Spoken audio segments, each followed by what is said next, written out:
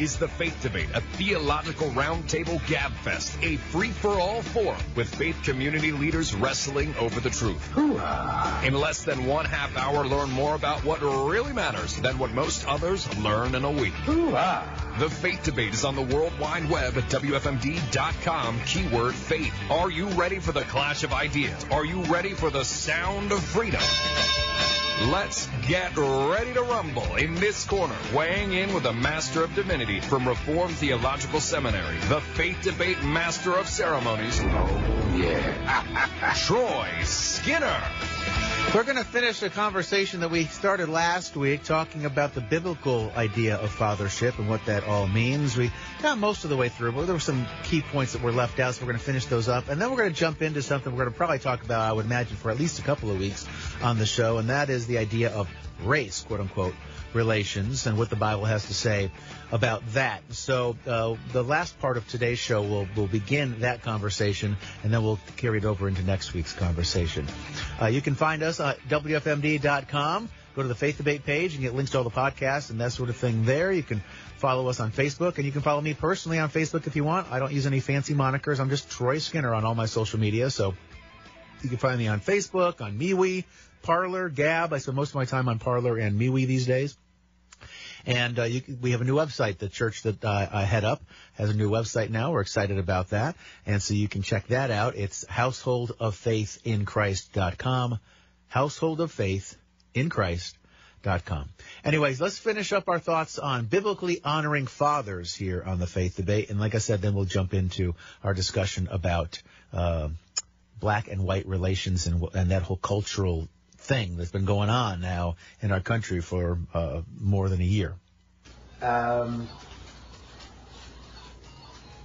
So I'm going to make one last kind of biblical theological point, and then maybe we'll have some discussion. And if you have points you want to add in the comment section, you can do that. We'll try to interact with questions or comments that come through the comments underneath this video. Every father, every human father in history, without exception, has failed in some measure. There are no perfect fathers in a human sense. Some are worse than others. Some are far worse than others. Some are better than others, and some are far better than others. And if you have been stuck with a really, really rotten, horrible, bad father, and that's been your experience, we know that there are consequences to that. Right? The statistics say that if you have had a rotten father or no father in your life, that statistically you're prone to have more difficulties through your life, difficulties that might be really hard to overcome and move forward in your life. That said, that's no excuse. There are lots of people who have had disasters for fathers that through God's grace and through other means and methods are able to have incredibly successful, transformative, impactful lives. So it's not a get out of jail card for somebody to say, well, I'm a rotten disaster mess and I'm going to have to go to jail because my dad went to jail and that's just the way it is. My dad was a drunk, so I'm going to be a drunk. That's just the way it is. My dad was a no good, no account loser, so I'm going to be a no good, no account loser. That is not true. And if you give into that lie, you're not speaking truth and you're dishonoring not just your father and everybody around you, you're dishonoring yourself and you're dishonoring the Maker who made you. And just because somebody had a really good father and a good experience doesn't mean that they don't have to hold themselves to account and hold temptation at bay and not trip up and make mistakes that their father didn't make. Just because you had a good parenting experience when you were growing up doesn't automatically mean you're going to be a good parent. You're going to have to work at it. So no matter what kind of father we had, we have to work at it. Some of us will have more to overcome, but you know what? I think there can be more blessing in those situations sometimes. To overcome all of those obstacles, you can look back and feel really good about the hand of God at work in your life. And you have a story to tell. And those stories can be really impactful and transformative for others who then hear your story because you're going to be able to relate to them. They're going to say, wow, but you have it so together and your family is so wonderful and your career is great and you seem so... you were made to be it seems like you were just born to be a leader and you've probably never had any challenges. And then to hear you share all these challenges you've had, and yet look where you are, gives me hope. So if you had a hard time growing up, as you get older, you're going to have a story to tell that's going to give others hope that somebody who didn't have those challenges is going to have a harder time doing. So God can and will and does use all things for good, even when others meant it for evil. We need to keep that in mind. So we want to own the reality. We want to speak the truth. We want to identify and understand and internalize that truth. And sometimes the truth is horrifying. And sometimes the truth brings us to a place of depression and sadness and anger. And sometimes those emotions are exactly the right, appropriate emotion to experience. But the negative emotions cannot be where we camp out and live forever. So it is right to be angry at something that someone did to you, but it is not healthy or wise or good to stay angry forever. It is right and proper to be sad over a circumstance that has happened to you, but it is not healthy and good and right to stay sad and depressed forever. We need to work against that. We need to exercise our own personal demons in a non-spiritual sense, the kinds of things that plague us. And in a spiritual sense, demons will try to use those chinks in our armor to attack us and accuse us and say things like, you had a rotten father because you didn't deserve a good father. And that is not true. You do deserve, we all deserve a good father. And if you're a believer in Christ, you are co-heir with the eternal Son of God. All that Jesus has, he shares with you. And what does the eternal Son of God, Jesus Christ of Nazareth, what does Jesus have? He has sonship to the Father. A Father who told him on more than one occasion that you are my Son, in you I am very well pleased. The Father in heaven has that attitude toward his Son, and his Son, if you're a Christian, you are a co-heir in all of that. And so you have a Father who loves you, and if you're a Christian, when he looks at you, he says, in you, I am very well pleased. So if the accuser comes and wags a finger at you and says, well, you have a no-account dad because you're a no-account person and you're never going to amount to anything, those are lies. God, the Father in heaven, speaks the truth, and he tells you otherwise. He loves you. He is perfect. He never abuses. He never loses control. He is not going to lie to you or manipulate you, or everything that God does for you is for your good. Unlike even the best human fathers. Even sometimes human fathers who mean well do the wrong thing in meaning well. Sometimes there are consequences to good intentions that weren't thought through, weren't wise. So ultimately we have a Father in heaven who is the ultimate Father. And our job as fathers, and this is true for mothers, and I'm using the masculine terms in these parenting. One is Father's Day, and that's the theme, but I'll make an additional point on that in just a second. We all have a perfect model to follow after. And so if you are trained up by a good father, then you should follow after that father insofar as that father was following after Christ. And if you have a father who was an utter disaster as a father, then you can learn from those mistakes and know what not to do, because you know what not following after Christ looks like, and you're going to choose the way, the path that leads to righteousness. So whether you had a good father or a bad father, you can learn how to be a good father yourself, and there is no excuse for not striving to be a good father. And I've been using father, even though the fifth commandment talks about honoring your father and mother. Against his Father's Day, so we're focusing on father. And I was talking about sonship. And there's been a move in the church over the last couple of decades to try to neuter the language and to talk about a God who's a he, she, and to go out of your way to talk about the brotherhood and sisterhood that believers have with Christ. And that's true as far as it goes. It really is, and I'm not fighting against it, but I do want to make the point of clarification.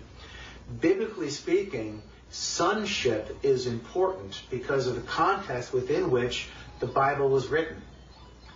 And so the sons were the inheritors.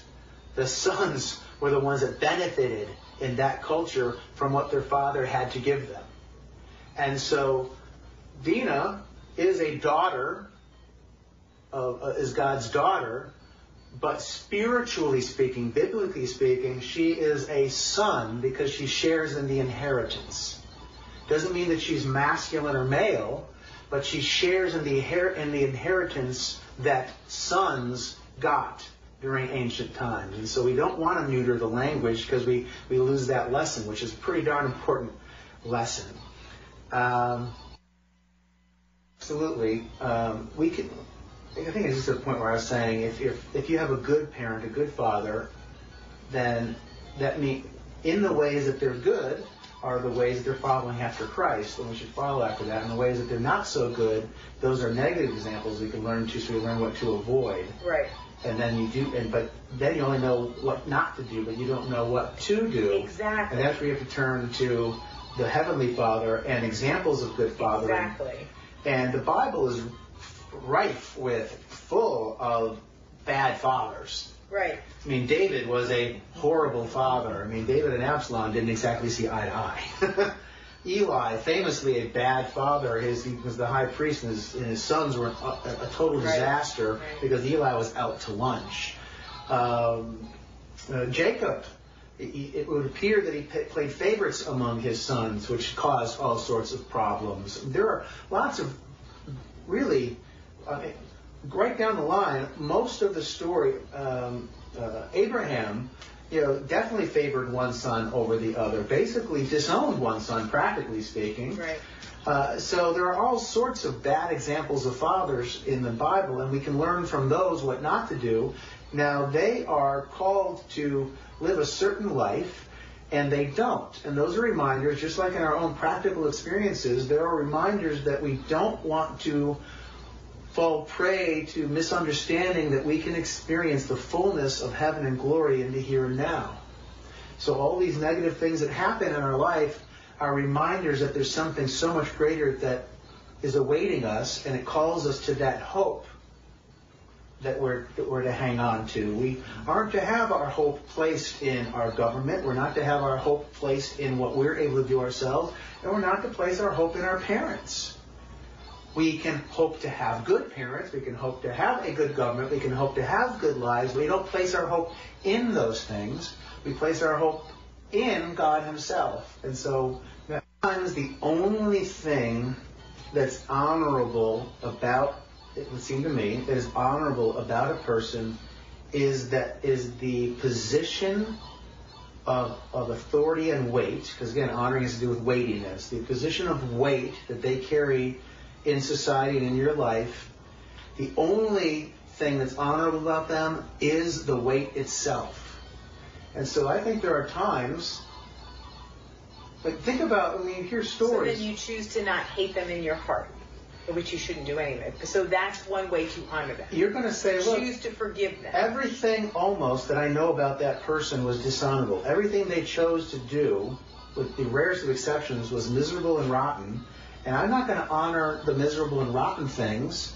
I'm going to call them out for what they are. I'm going to process through them. I'm going to identify those sins. Probably go to therapy.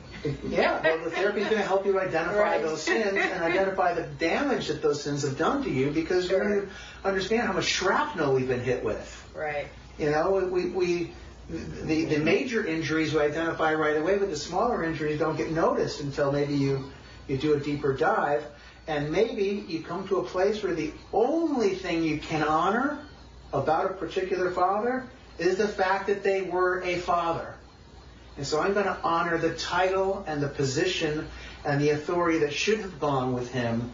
And I'm going to honor him positionally, but not personally, because there was nothing personal to honor. That said, even the worst people, you can usually find something.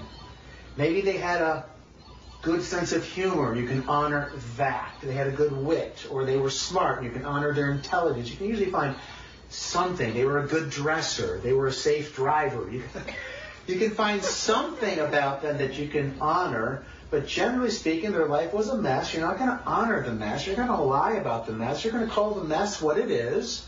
Because if you can't identify their mess, how are you going to avoid it yourself? Well, I think that gets to what I was saying a few minutes ago. We can hope for a good father, and if we're blessed by having those hopes realized, we can be thankful and grateful to God. And I think one of the ways you can avoid it, but we place our hope in God. All right, so I want to emphasize that this distinction. So if you hope for a good job and you get one, your hope isn't placed in the job, your hope is placed in the God who gave you that job. You hope for a good father, but you don't place your hope in that father. You place your hope in the God who gave you that good father. So everything is directed to God. So it's either you're directing your heart and your attitude and your focused attention to the greatness of God and all that He's given you that's good, or you're focusing your energies and positive and everything to God, beseeching Him for rescue from all that's bad in your life. But everything's about focusing on God. God is the quote-unquote idol in your life. Right. Or should be. Right. Absolutely. And so He's the object of your affection. So when you honor your wonderful father, you have Fathers Knows Best as your father, from the 1960s. Sure. Or you have, well, not in his personal life, but in his television portrayal, Bill Cosby in the 80s, The Cosby Show. He was a great father. If you have that father in your life, you thank God for that father. You don't idol worship your father. You're grateful for your father, and it's easier then to honor that father the way that the God who you placed your hope in has told you to do. Mm-hmm. And they can learn by watching the husband and wife, but then also learn by how the parents, and in this case we're talking about the fathers, but interact with them so they understand what spiritual headship looks like, what mutual submission looks like, what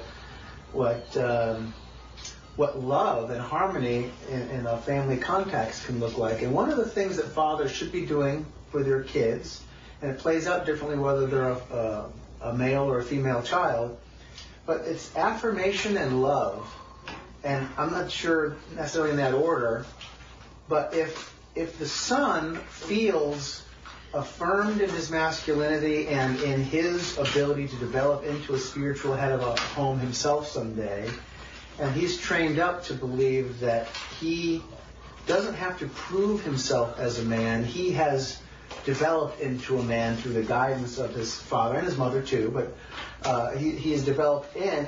He doesn't have to prove himself through negative behavior. He doesn't have to rebel and be overly macho or take unhealthy risks or be a tough guy or demonstrate that he's independent by being a jerk or being violent or anything like that. And so if they feel loved, they feel protected. And if they feel affirmed, they feel equipped.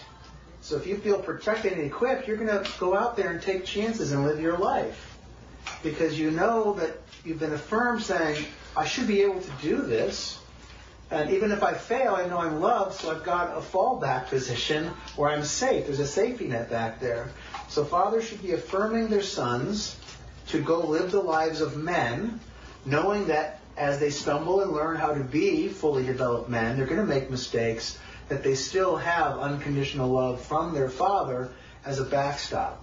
And for the women, for the young women, the daughters, it's the same thing. You want the daughters to know that they're affirmed in their femininity, affirmed in their beautifulness, affirmed in their intelligence and all that they are, that they're capable, they can do good, and that if the world throws them some curveballs, if they have a bad hair day or their oily skin leads them to have acne and they don't feel so beautiful and their friends are mean to them and the boys are ignoring them during the awkward teenage years and all that sort of stuff, you've been affirming them, but they're not really owning and feeling that affirmation. They feel a little awkward, but they don't have to prove that they're worthy. They don't have to prove that they're beautiful. They don't prove that boys are going to like them by doing things that too many young people are doing, sleeping around and and doing that whole scene that's not healthy, because even if they don't feel like all those things that they were told are true, their backstop is their father loves them. They don't have to seek love in all that old song, right? Looking for love in all the wrong places. Yeah, looking for love in all the wrong places. They're not going to be as prone to look for love in all the wrong places if they know for the last, well, depending on how old they are, right? The last 12, 15, 20, 25 years of their life, that they've had a father who has been relatively consistent in demonstrating that there's an unconditional love and support there. So fathers are huge. And then if fathers aren't there, this is swinging back to like a half hour ago, if you're a young lady who's watching this and you don't have a good father, that's not an excuse to go look for love in all the wrong places, because you do have a good father ultimately. You have a good father heavenly. And so if your earthly father hasn't done his job, you have to look to your heavenly parent. And it's the same with mothers. If you don't have a good earthly mother, you have, as an example, you have to look to your heavenly parent to look for what parents are supposed to do, what that positional authority is supposed to bring with it. And that puts a wrap on our thoughts of the how we should biblically honor our fathers as we ready ourselves for Father's Day this month. As I mentioned at the start of the show, next week we're going to dive into spending some time on the show about how to understand, quote-unquote, race, the biblical understanding of that. So let me give you just a little bit of some teaser material in the final minutes of today's show of the kinds of things you might expect in the coming weeks here on the Faith Debate on 930 WFMD. I'm going to, there's a ton that could be said, so I'm going to try to outline it first as concisely as I can think of by actually reading a short, relatively short Facebook post from a few weeks ago that I wrote. It helps to encapsulate and frame some of the bigger issues. And then we're going to have an academic schoolhouse experience where I'm going to share some important terms. Hopefully these terms will resonate with you in a way that's understandable. If they don't stick, the terms themselves don't stick, at least hopefully the concepts and what they represent will, and it'll help you to understand and interpret what's going on around you in the world and in the news reports and that sort of thing better. And then we're going to transition and talk about Black Lives Matter, particularly, the movement, but also the organization and what is going on there. And you'll see how all of this ends up relating together. And then we'll finally transition into speaking specifically about what the biblical understanding about race is, in contrast to all the other things that we'll talk about leading up to that. Chicago is a really interesting, almost like case study. Hundreds and hundreds of people are murdered in Chicago, and it's like, I think it's like 90+% of same ethnic group on same ethnic group violence, and the group most devastated by it is black-on-black crime. And Chicago is an interesting case study because it's approximately 1/3 white, 1/3 Hispanic, 1/3 black. So you'd expect the murder victims to be 1/3 white, 1/3 Hispanic, 1/3 black, but they're not. They're overwhelmingly black. And yeah, to our point, Angela said it, Jerry said it. Where are the protests about that? It's devastating. I get fired up about this because what we have done as a culture in a society to black families and individual black experiences in this country it's devastating what we've done through policy and the law of unintended consequences. That, sometimes people mean well and bad things happen and they're blind to it. Sometimes many people don't even mean well. And we give them the benefit of the doubt when we shouldn't. And so there's a little teaser of the kinds of stuff we'll be talking about next week and perhaps a couple of weeks even after that here on The Faith Debate. I want to thank you for tuning in and listening this morning to The Faith Debate as we're in this special lockdown tapes edition of the show. Not our typical panel discussions. We're still trying to tackle the interesting and hot topics and put a faith perspective on the kinds of issues, whether it's how we live our lives personally or how we interact with the world around us more generally. Find us online at WFMD.com. You can find us on Facebook. You can find me on Facebook, on Gab, on MeWe, on Parler, and at householdoffaithinchrist.com. That's householdoffaithinchrist.com. It's a new website we've got, so you can follow along with what I'm doing on the Faith Debate Show and other things related to the church that I head up. So anyway, till next week, again, thanks for listening. 167 and a half hours from right about now is when we'll be back. Till then, God bless.